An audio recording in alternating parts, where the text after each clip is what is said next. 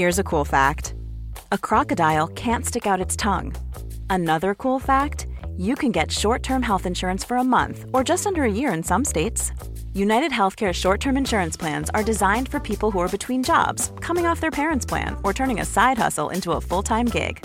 Underwritten by Golden Rule Insurance Company, they offer flexible, budget-friendly coverage with access to a nationwide network of doctors and hospitals. Get more cool facts about United Healthcare short-term plans at uh1.com. Burrow's furniture is built for the way you live. From ensuring easy assembly and disassembly to honoring highly requested new colors for their award-winning seating, they always have their customers in mind. Their modular seating is made out of durable materials to last and grow with you. And with Burrow, you always get fast, free shipping. Get up to 60% off during Burrow's Memorial Day sale at burrow.com/ACAST. That's burrow.com/ACAST. burrow.com/ACAST. Just a quick note before we get into today's episode, we will be covering in this story subject matter that some people may find distressing. It does involve the discussion of a deceased child. So, listener discretion is advised. Hello, and welcome back to 1 Minute Remaining. My name is Jack Lawrence, the host and creator of this show. Now, if this is your very first time checking out OMR, welcome and thank you very much indeed. We have almost 50 episodes and 7 other fascinating cases available for you to binge right now. Today, however, is part 1 of the story of Saul Contreras, a man convicted of a crime he says he didn't commit, a crime that involves the death of a child.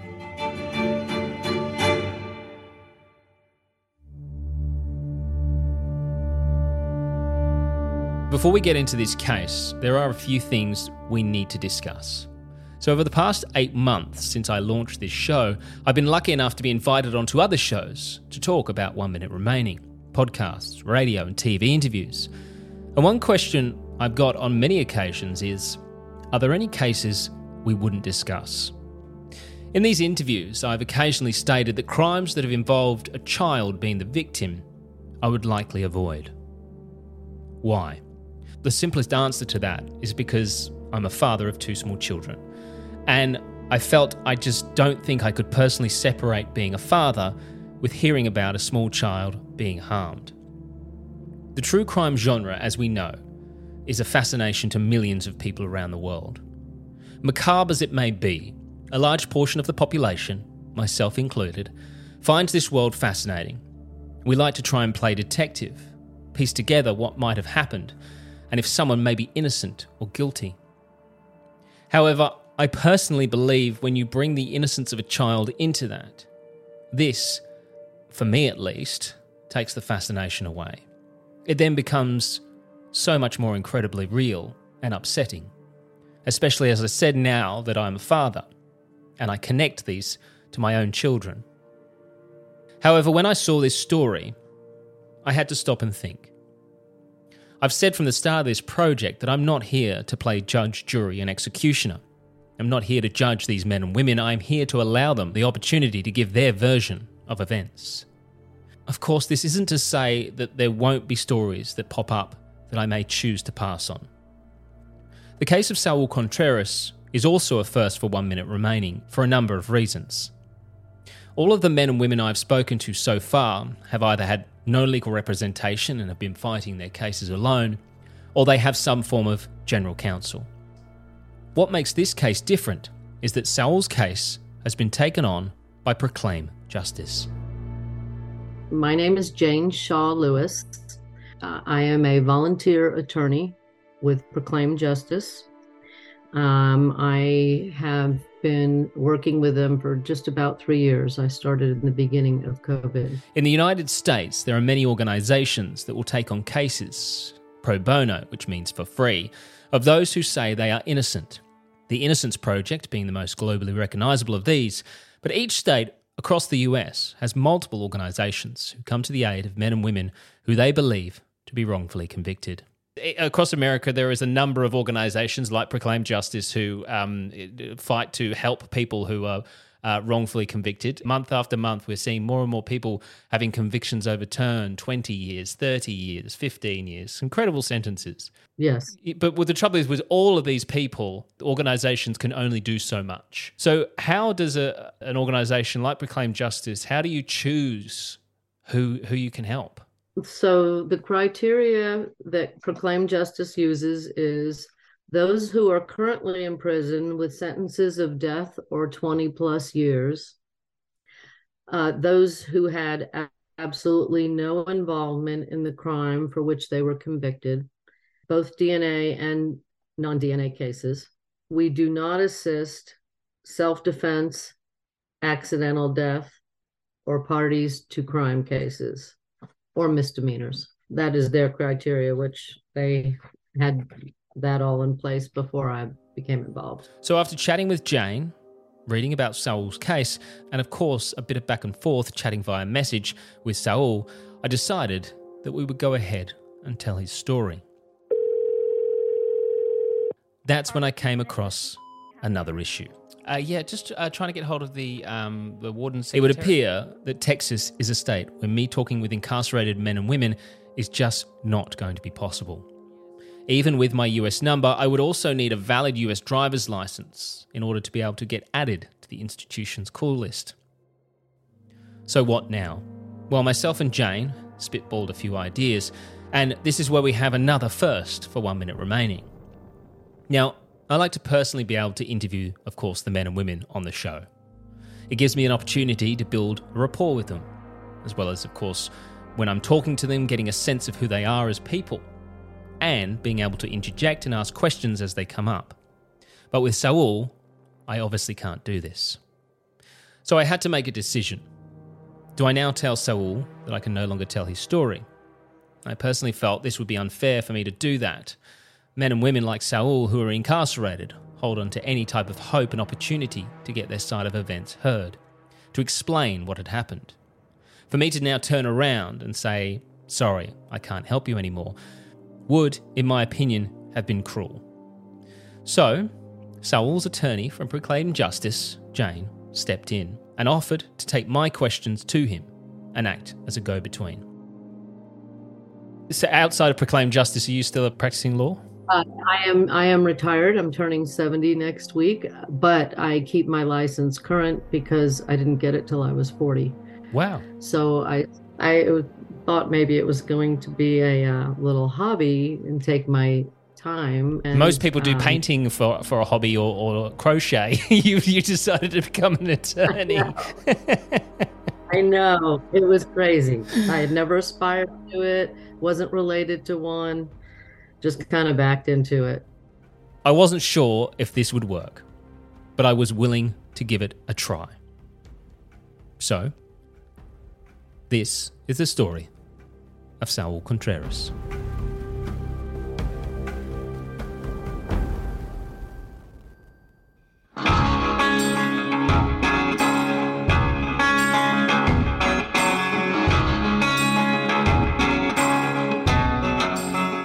I don't know about you, but when I think Texas, I immediately picture the stereotypical Wild West.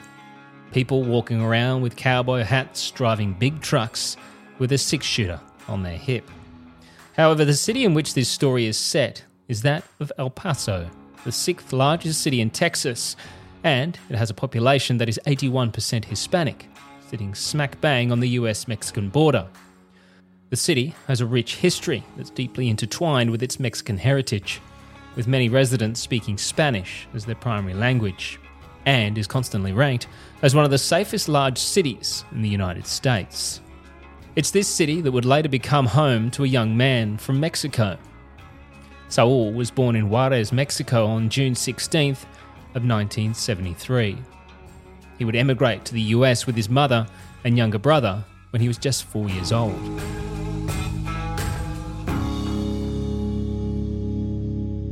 I was born in Juarez, Mexico. Had big family, very close-knit. Was a loving home. It was everybody cared about each other. Everybody helped each other out. I mean, we were very close. We still are very close. unfortunately, my parents, separated while I was still young. And my mom, my little brother Victor, and I ended up moving to L.A., Los Angeles, California, where I grew up. Settling in Los Angeles because his mother had family there, Saul would begin school and quickly made friends there and in the neighborhood. That's where I went to school. I went to elementary there, junior high school and high school, and it was great. I mean, my sister, Lupita, was over there as well. She was older, and one of the fondest memories I had when I was growing up is my brother-in-law, Robert, who was my sister's boyfriend at the time. He used to take me and my little brother in his bike to school and pick us up after school every day. And that was our highlight. That was the highlight of the day. We used to ride in his bike. One would ride in the back and the other one would ride in the front. We had some good memories about that.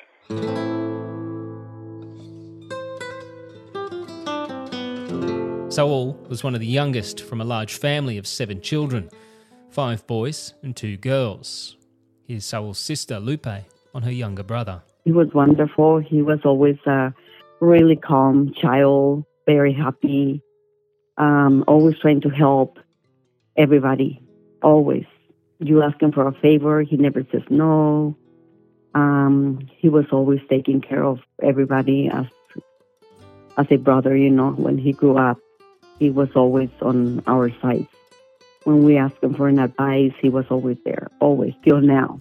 We still ask him. When I write to him, I ask him for an advice. And everybody, the nephews, the nieces, everybody ask him for advice, and because he's always been there for everybody. While living in Los Angeles, Saul began to miss his father and older siblings. So he would return to his home of Juarez when he was just 8 years old. And after spending 2 years back in Juarez, he returned yet again to Los Angeles. The next few years of school for him was a happy time. He had many close friends, his family around him. He played football and soccer throughout high school and excelled academically. He graduated in the top 5% of his class and even graduated a semester early because he was ready to go to college. He would begin his studies at the College of California, but his brother Victor had moved to El Paso, Texas, so he transferred to the university there, where he would study engineering and psychology. It's here that Saul would meet his wife, Claudia. Actually met her at work. We were both working at a Walmart. I was one of the assistant supervisors there, one of the assistant managers, and she was working for one of the departments there. And we just started talking, and I immediately felt an attraction for her. We felt a connection immediately, and it was. We started dating. We started going out, and it was beautiful. Claudia already had young children of her own from a previous partner. However, Saul says he hit it off with them instantly.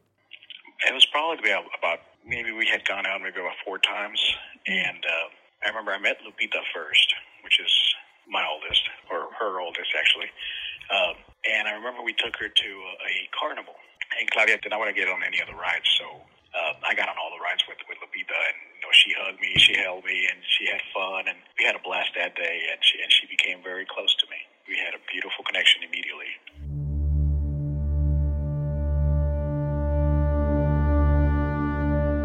He and Claudia were together for a couple of years and then would marry, all moving in together, Saul taking on Claudia's children as his own. It was great. Both Lupita and Javier were excellent kids. I mean, I absolutely adore them. They are technically my stepchildren, but to me, they are my children. I mean, I am their dad, and they still, to this day, they call me dad. So it was a beautiful connection, like I said, from the beginning, and it was a close family. We were always happy. When the kids had any events at school, we made sure that we both attended. We were always there for them, always taking care of them, always encouraging them to do better, and always rewarded them when they did good in school, and took them places. I loved taking them to the zoo, the circus when I was in town, to the ice capades, and just everywhere. And not just them, but also my nieces and nephews as well. We were like the favorite uncle and aunt, we took them everywhere. Here's Saul's sister again on her brother and his new family life. He was a wonderful stepdad. he didn't really like that word, stepdad, because he always sees the kids like his own kids. He adored those kids, Javier and Lupita. And from what I saw, he was a wonderful husband too. Yeah, they were a normal couple. Saul's brother Victor and Claudia's sister Susana were also in a relationship at this time and had 5 children of their own. However, from all accounts, this relationship was rather tumultuous, and the pair would separate on a few occasions. At one stage, Claudia's sister and her children come to live with Saul and Claudia.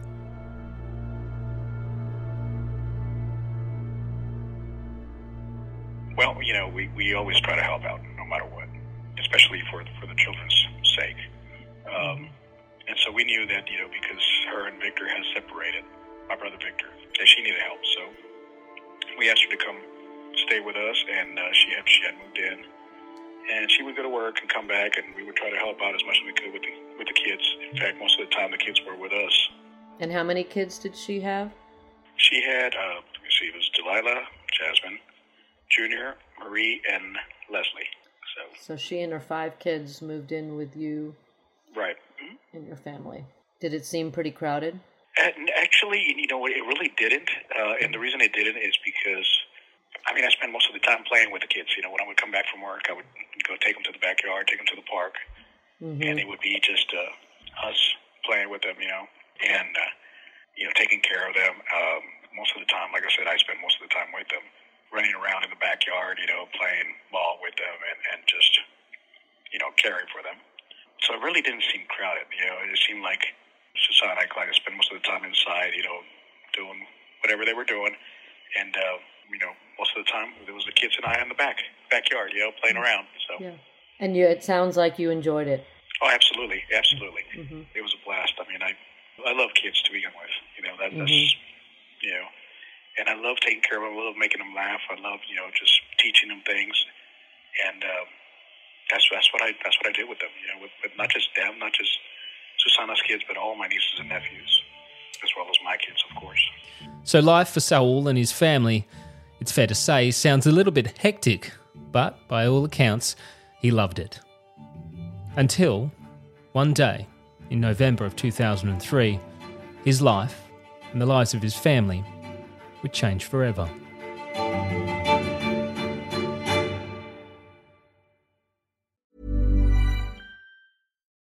Life is full of what-ifs. Some awesome, like what if AI could fold your laundry? And some, well, less awesome, like what if you have unexpected medical costs?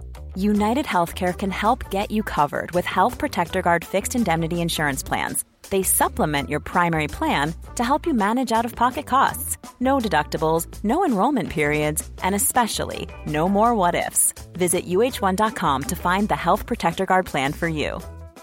Hey, it's Ryan Reynolds, and I'm here with Keith, co-star of my upcoming film, If, only in theaters May 17th. Do you want to tell people the big news? All right, I'll do it. Sign up now and you'll get unlimited for $15 a month and 6 months of Paramount Plus Essential Plan on us. MintMobile.com/switch. Upfront payment of $45 equivalent to $15 per month. Unlimited over 40 gigabytes per month. Face lower speeds. Videos at 480p. Active Mint customers by 531.24 get 6 months of Paramount Plus Essential Plan. Auto renews after 6 months. Offer ends May 31st, 2024. Separate Paramount Plus registration required. Terms and conditions apply if rated PG. Quality sleep is essential. That's why the Sleep Number Smart Bed is designed for your ever-evolving sleep needs. Need a bed that's firmer or softer on either side? Helps you sleep at a comfortable temperature? Sleep Number Smart Beds let you individualize your comfort, so you sleep better together. J.D. Power ranks Sleep Number number 1 in customer satisfaction with mattresses purchased in-store. And now, save 50% on the Sleep Number Limited Edition Smart Bed for a limited time. For J.D. Power 2023 award information, visit jdpower.com/awards. Only at a Sleep Number store or sleepnumber.com. Do you remember the first time you heard about Saul's case? Yes, I do. When I contacted them about volunteering, and they said they had a couple of cases that they hadn't been able to get to. And they described a couple. And Saul had been identified by Daniel Villegas who proclaimed justice had gotten out of prison. I think it's been 7 or 8 years. Some quick context as to who Daniel Villegas is. In 1993, in El Paso, Texas, 2 teens were gunned down after someone in a car fired multiple shots at them. 2 of the survivors that were there that night were unable to identify the car or how many occupants were in it. Daniel, who was reportedly nowhere near the crime when it happened, was eventually arrested after his 17-year-old cousin was initially accused of the crime. Allegedly, the detectives threatened him with life in prison, where he would be raped. Daniel's cousin would tell detectives that Daniel had joked that he was the one that shot the 2 victims with a shotgun, even though it was known that the victims had been killed with a .22 caliber weapon. The detectives then allegedly forced Daniel's cousin to write a statement implicating him in the murder. The initial statement said Daniel used a shotgun. However, detectives allegedly then forced Daniel's cousin to sign a new statement where the type of weapon had been removed. The detectives then would allegedly go around interrogating and threatening more youngsters from the area to write their own statements against Daniel. Daniel would go to trial, not once, but twice. The first trial ending in a hung jury, but in his second, he would be found guilty and sent to prison. He would serve 23 years, 6 months, and 11 days incarcerated, until being granted a third trial. And in October of 2018, a live broadcast of the verdict would play out in people's living rooms across El Paso. The court has brought the jury back into the courtroom, having received a message that they've reached a verdict. Madam Presiding Juror, have you in fact reached a verdict? Could you please hand the charge and the verdict form to the bailiff? In the District Court of El Paso County, Texas, 409th Judicial District, the State of Texas versus Daniel Villegas, number 94-0D09328. Verdict Form B. We, the jury, find the defendant Daniel Villegas not guilty of...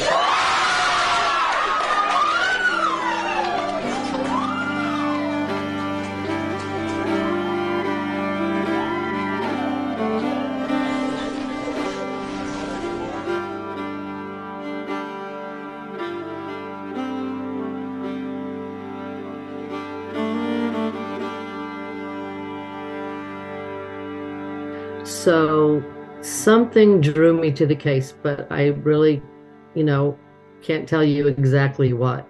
But I said I want the one with the baby. Which is interesting because, with all the full disclosure, when I started this project, I was asked many, many times, is there any stories that you would avoid or you wouldn't cover? And my instant go-to was anything involving a child as a victim. And I feel like because it is the innocence of a child. So for you to sort of be drawn to a case where it's a man, again, and again, try not to be stereotypical, but when you think man, a baby being killed, instantly people go, I don't know, they don't go, well, he definitely did it, but there's kind of that sort of thing in the back of your mind going, it's a tricky one. I agree. And twice he went through the cases and twice I was drawn to it.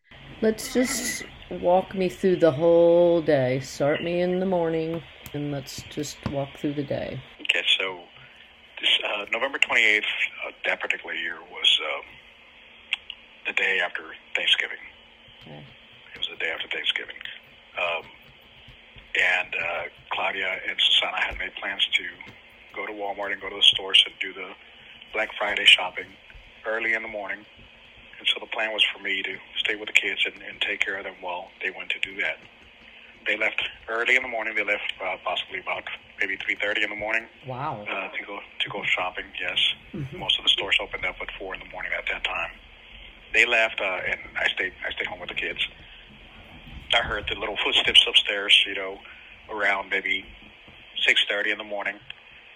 So I got up and went to go check on them, and yeah, sure enough, they were all awake and playing a little bit, and I said, okay, well, I'm going to go ahead and start breakfast, so you guys go ahead and wash up, which they did, and I went downstairs, started breakfast, started making some eggs and some bacon and different things for the kids.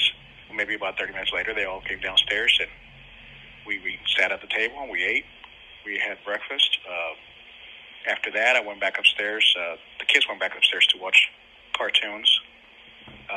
So I went up there and checked on them. And at that time, Jasmine had soiled her diaper. And so when I tried changing her, she had, diarrhea all over the place. She had an excessive amount of feces. Over the diaper, on her stomach, to her legs, which was very, very unusual, Mm-hmm. And so I did change her, washed her up, changed her a little bit, and she continued, the day. But I could tell something was wrong that morning. I could tell that she wasn't herself, because normally she would be running around and laughing and jumping. This particular day, she was a little slower than usual. She was not as active and not as happy as she normally would be. So when Susana came back and Claudia, I explained it to her. I said, look, I changed her diaper, and she was just like soiled all over the place. Now, anyone with small kids or who has anything to do with small kids will know they get sick. A lot. It's not unusual to have a child like Jasmine get some diarrhea and not acting themselves. So Saul tells Susana, and the day continues as they prepare for a celebration in the house. It was also Junior's birthday that day. And so we were planning on going to Chuck E. Cheese pizza place later on that day to take the kids and celebrate his birthday. But I remember Jasmine that day. I remember very clearly that every time Susana tried to pick her up or try to go near her, she would kind of start crying, get fussy, and she would run towards either Claudia or myself. And so we would pick her up and she would be fine. She would go to my daughter, Lupita. She would go to her and she would pick her up and she would be fine. But every time Susana would call her, she would kind of did not want to go near her. And when Susana would pick her up, she would start crying. I noticed something was wrong, but it didn't seem like anything big. But again, she was not herself. So I told Susana that if she didn't make the doctor's appointment, that I would. And from what I understand, she had picked up the phone, and she might have done it. I'm not sure if she did or not. But I could tell something was wrong. I could tell she wasn't herself that morning. Of course, never in a million years would I have guessed that something was really, really wrong with her.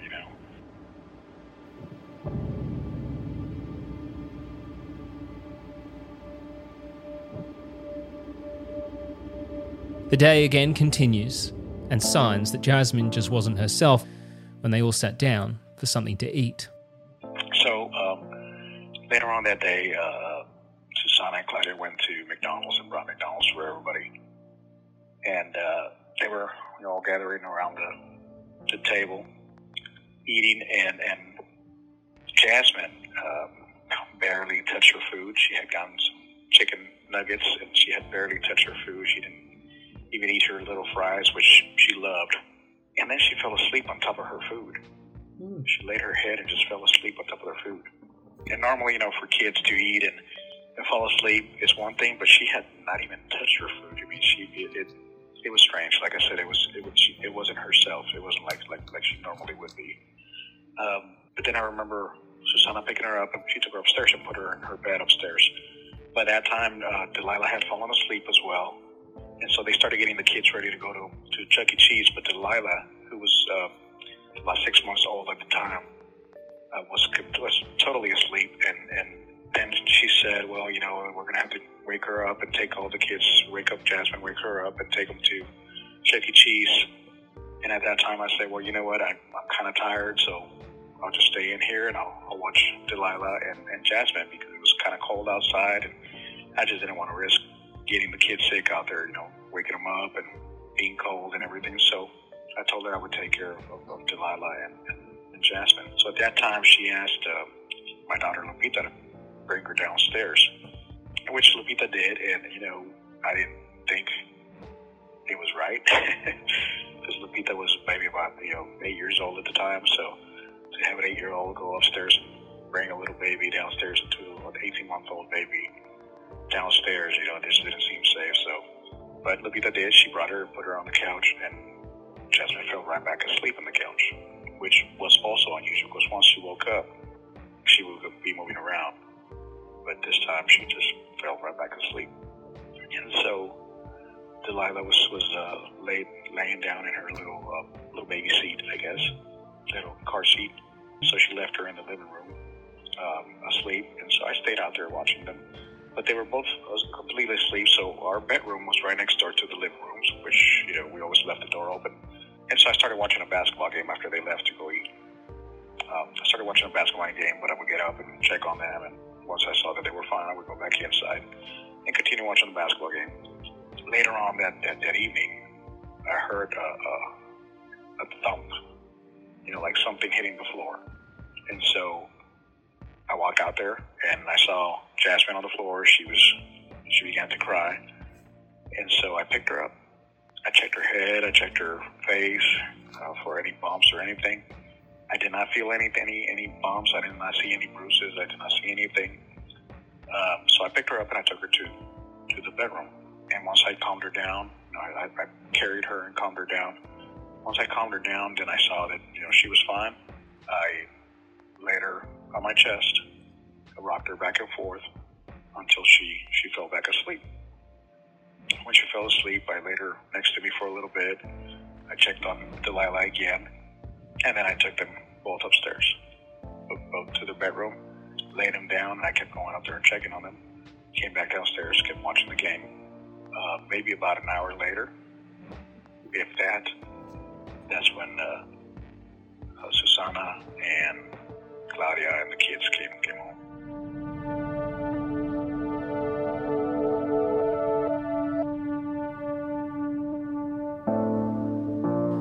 Little did anyone know, at that moment, poor little Jasmine had stopped breathing. You have 1 minute remaining.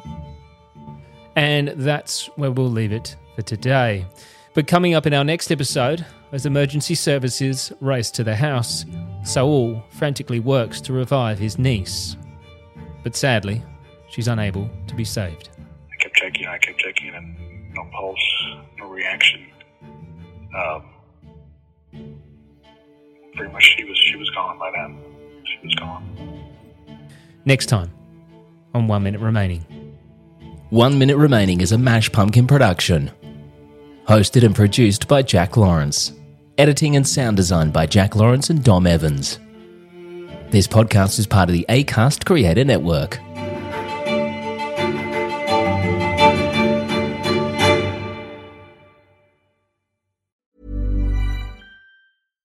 When you make decisions for your company, you look for the no-brainers. And if you have a lot of mailing to do, Stamps.com is the ultimate no-brainer. It streamlines your processes to make your business more efficient, which makes you less busy. Mail checks, invoices, legal documents, and everything you need to keep your business running with Stamps.com. Seamlessly connect with every major marketplace and shopping cart. Schedule package pickups and see your cheapest and fastest shipping options from different carriers, with rates up to 89% off USPS and UPS rates. And with the Stamps.com mobile app, you can take care of mailing and shipping wherever you are. Make the same no-brainer decision as over 1 million other businesses with Stamps.com. Sign up with code PROGRAM for a 4-week trial, plus free postage and a free digital scale. No long-term commitments or contracts. That's Stamps.com. Code PROGRAM.